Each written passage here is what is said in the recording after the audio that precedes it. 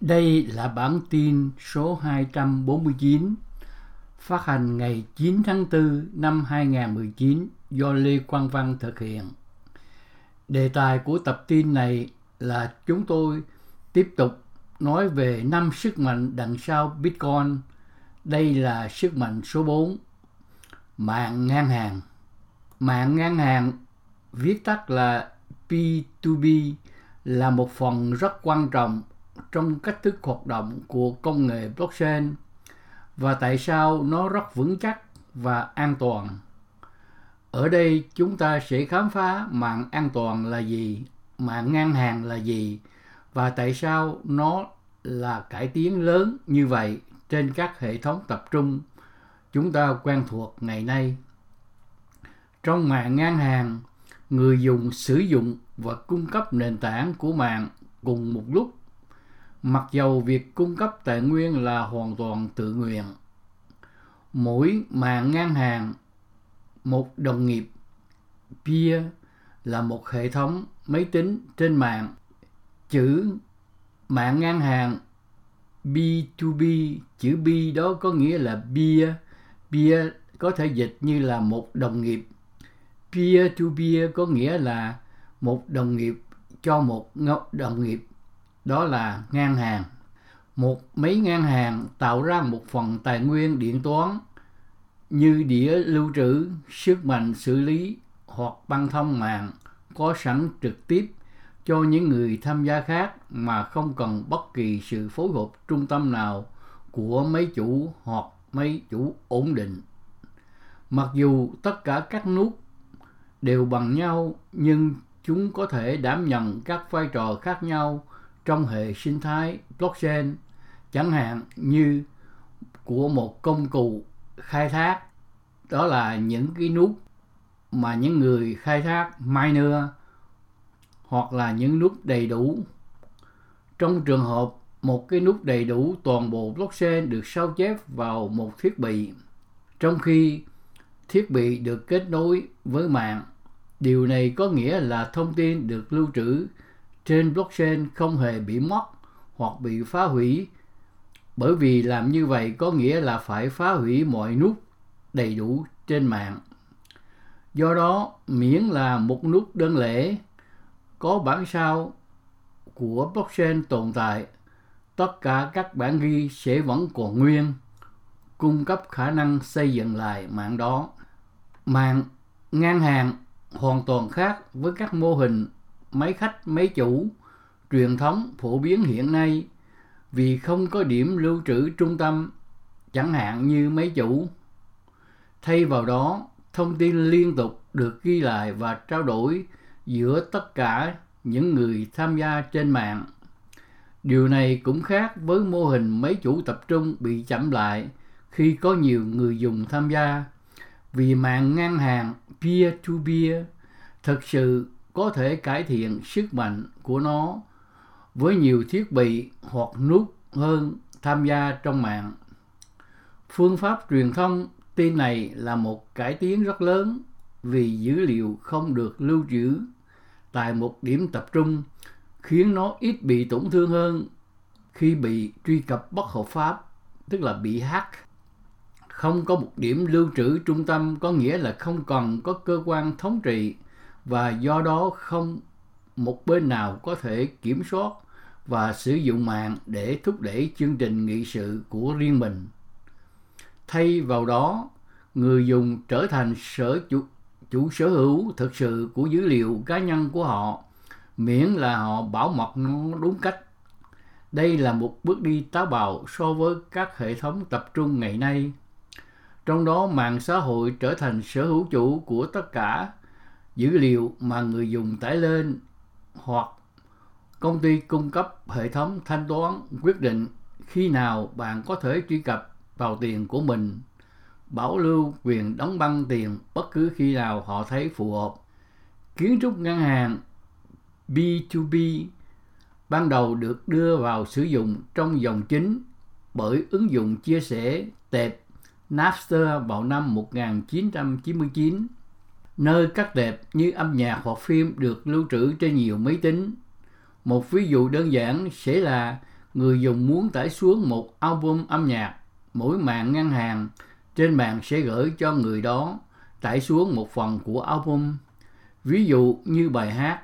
Đồng thời người tải xuống cũng sẽ tải lên các tệp mà họ đang nhận hoặc đã nhận được cho các bên khác cũng đang tải xuống album của họ. Điều này là bất hợp pháp vì nó phân phối các bản sao nội dung có bản quyền. Tuy nhiên, nó rất phổ biến và không thể phủ nhận hiệu quả của nó trong việc này. Sự xuất hiện của mạng P2P và vai trò trung tâm của nó trong công nghệ blockchain có thể được coi là chào đón một hệ thống truyền thông mới. Với blockchain, sự tin tưởng mạnh mẽ vào tất cả các bên thứ ba không còn cần thiết nữa, vì người dùng có thể giao dịch trực tiếp với nhau trên một mạng lưới an toàn và phân tán và phi tập trung. Mặc dù sự tham gia của mỗi đồng nghiệp trên mạng được mở để xem, tất cả các thông tin và danh tính của người tham gia hoàn toàn được che giấu trên một blockchain thông qua công nghệ mật mã rất phức tạp. Mật mã học là gì? Rất nhiều người sử dụng mật mã hàng ngày nhưng không nhận ra điều đó, vì nhiều ứng dụng nhắn tin phổ biến sử dụng mã hóa. Nó cũng là một trong những khía cạnh cốt lõi của công nghệ blockchain. Trong phần này chúng tôi sẽ cung cấp một giải thích đơn giản nhưng chi tiết về mật mã, cả mật mã khóa đối xứng và bất đối xứng. Mật mã học là phương pháp ngụy trang và tiết lộ, còn được gọi là mã hóa và giải mã thông tin thông qua toán học phức tạp. Điều này có nghĩa là thông tin chỉ có thể được xem bởi người nhận và không ai khác. Phương pháp này bao gồm lấy dữ liệu chưa hoặc không được mã hóa, chẳng hạn như một đoạn văn bản, và mã hóa nó bằng thuật toán học, được gọi là mật mã. Điều này tạo ra một bản mã, một phần thông tin hoàn toàn vô dụng và vô nghĩa cho đến khi nó được giải mã. Phương pháp mã hóa này được gọi là mật mã khóa đối xứng. Một ví dụ ban đầu về mật mã học là mật mã Caesar, được Julius Caesar sử dụng để bảo vệ bí mật quân sự La Mã. Mỗi chữ cái trong một tin nhắn được thay thế bằng một chữ cái, 3 khoảng trống ở bên trái của bảng chữ cái. Kiến thức này là cơ bản, là chìa khóa mã hóa tin nhắn.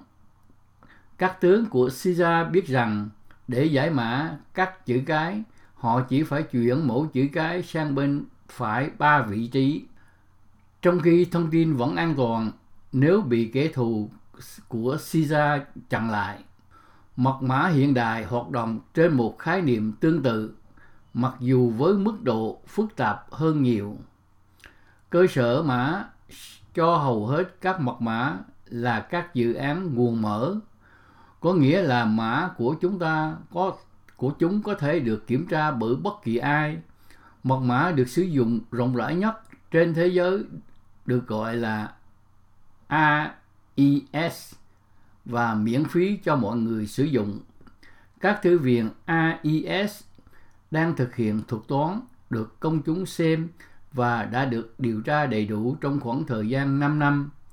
Kết quả là nó được nghiên cứu chi tiết đáng kể và cho đến nay không có lỗ hổng nào được phát hiện. Vì vậy, mật mã cũng được cơ quan NSA, cơ quan tình báo Hoa Kỳ sử dụng làm công cụ được lựa chọn để mã hóa thông tin. Trong blockchain, mật mã chủ yếu được sử dụng cho hai mục đích. Thứ nhất là bảo đảm danh tính của người gửi giao dịch. Thứ hai, đảm bảo các hồ sơ trong quá khứ không thể bị giả mạo. Công nghệ chuỗi khối sử dụng mật mã như một phương tiện để đảm bảo các giao dịch được thực hiện an toàn, trong khi vẫn đảm bảo tất cả thông tin và lưu trữ giá trị. Do đó, bất cứ ai sử dụng blockchain đều có thể hoàn toàn tin tưởng rằng Một khi một cái gì đó được ghi lại trên blockchain, nó được thực hiện một cách hợp pháp và theo cách bảo tồn an toàn. Mặc dù được thành lập dựa trên một khung tương tự, loại mật mã được sử dụng trong blockchain, cụ thể là mật mã khóa công khai, phù hợp hơn đáng kể với các chức năng liên quan đến công nghệ so với mật mã khóa đối xứng. Mật mã khóa công khai là gì? Mật mã khóa công khai còn được gọi là mật mã bất đối xứng, thể hiện sự cải tiến về mật mã khóa đối xứng tiêu chuẩn, vì nó cho phép thông tin được truyền qua khóa công khai có thể được chia sẻ với bất kỳ ai. Thay vì sử dụng một khóa duy nhất để mã hóa và giải mã như trường hợp mã hóa khóa đối xứng, các khóa riêng biệt là khóa chung và khóa riêng được sử dụng. Một sự kết hợp của khóa chung và khóa riêng của người dùng sẽ mã hóa thông tin, trong khi đó khóa riêng của người nhận và khóa chung của người gửi sẽ giải mã nó. Không thể tìm ra khóa riêng là gì nếu chỉ dựa trên khóa chung. Do đó người dùng có thể gửi khóa công khai cho tất cả bất kỳ ai mà không lo lắng rằng ai đó sẽ có quyền truy cập vào khóa riêng của họ. Người gửi có thể mã hóa các tệp mà họ có thể chắc chắn sẽ chỉ được giải mã bởi bên nhận của tệp đó.